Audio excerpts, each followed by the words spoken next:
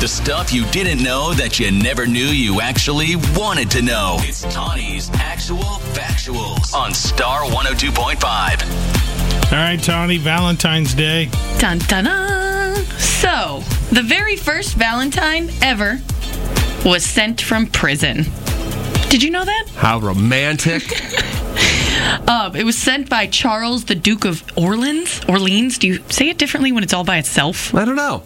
So that threw me off. Anyway, that's not the important. He was imprisoned after a war, and he sent a love poem to his wife, who he would meet 15 years later. Which is crazy. That's to me. very, very sweet. Well, so why is that considered a Valentine's as opposed to just a letter from...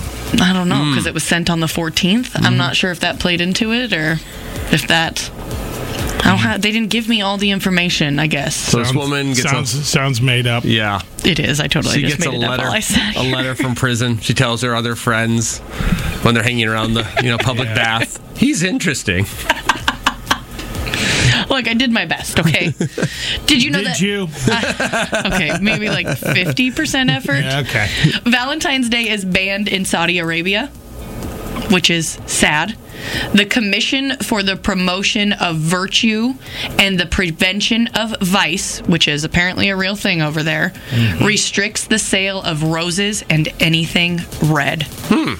Okay. Like, of all the laws to make. But, I guess whatever. Yeah. And a Michigan-based lawyer runs a Valentine's Day promotion.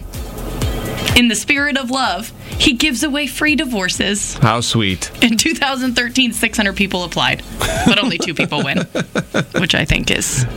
And on a similar note, but maybe a little happier, IKEA Australia at one point gave away a coupon for a free crib for babies born on November 14th, which is...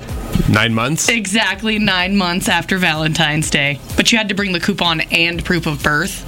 And I also feel like it's closer to 10 months, but what do I know? 40 weeks. Yeah, 40 weeks, yeah. Yep. Mm-hmm. But it's okay. It's a cool idea, so I'll give them that much. Oh, boy. Love is... Hey. I mean... Have you ever done it? Have I ever done what? Had a baby? Yes. You've carried a baby? I've been part of the journey. Oh, so you stood next to somebody who did all the work. I'm just more on Tawny, the contest Karen.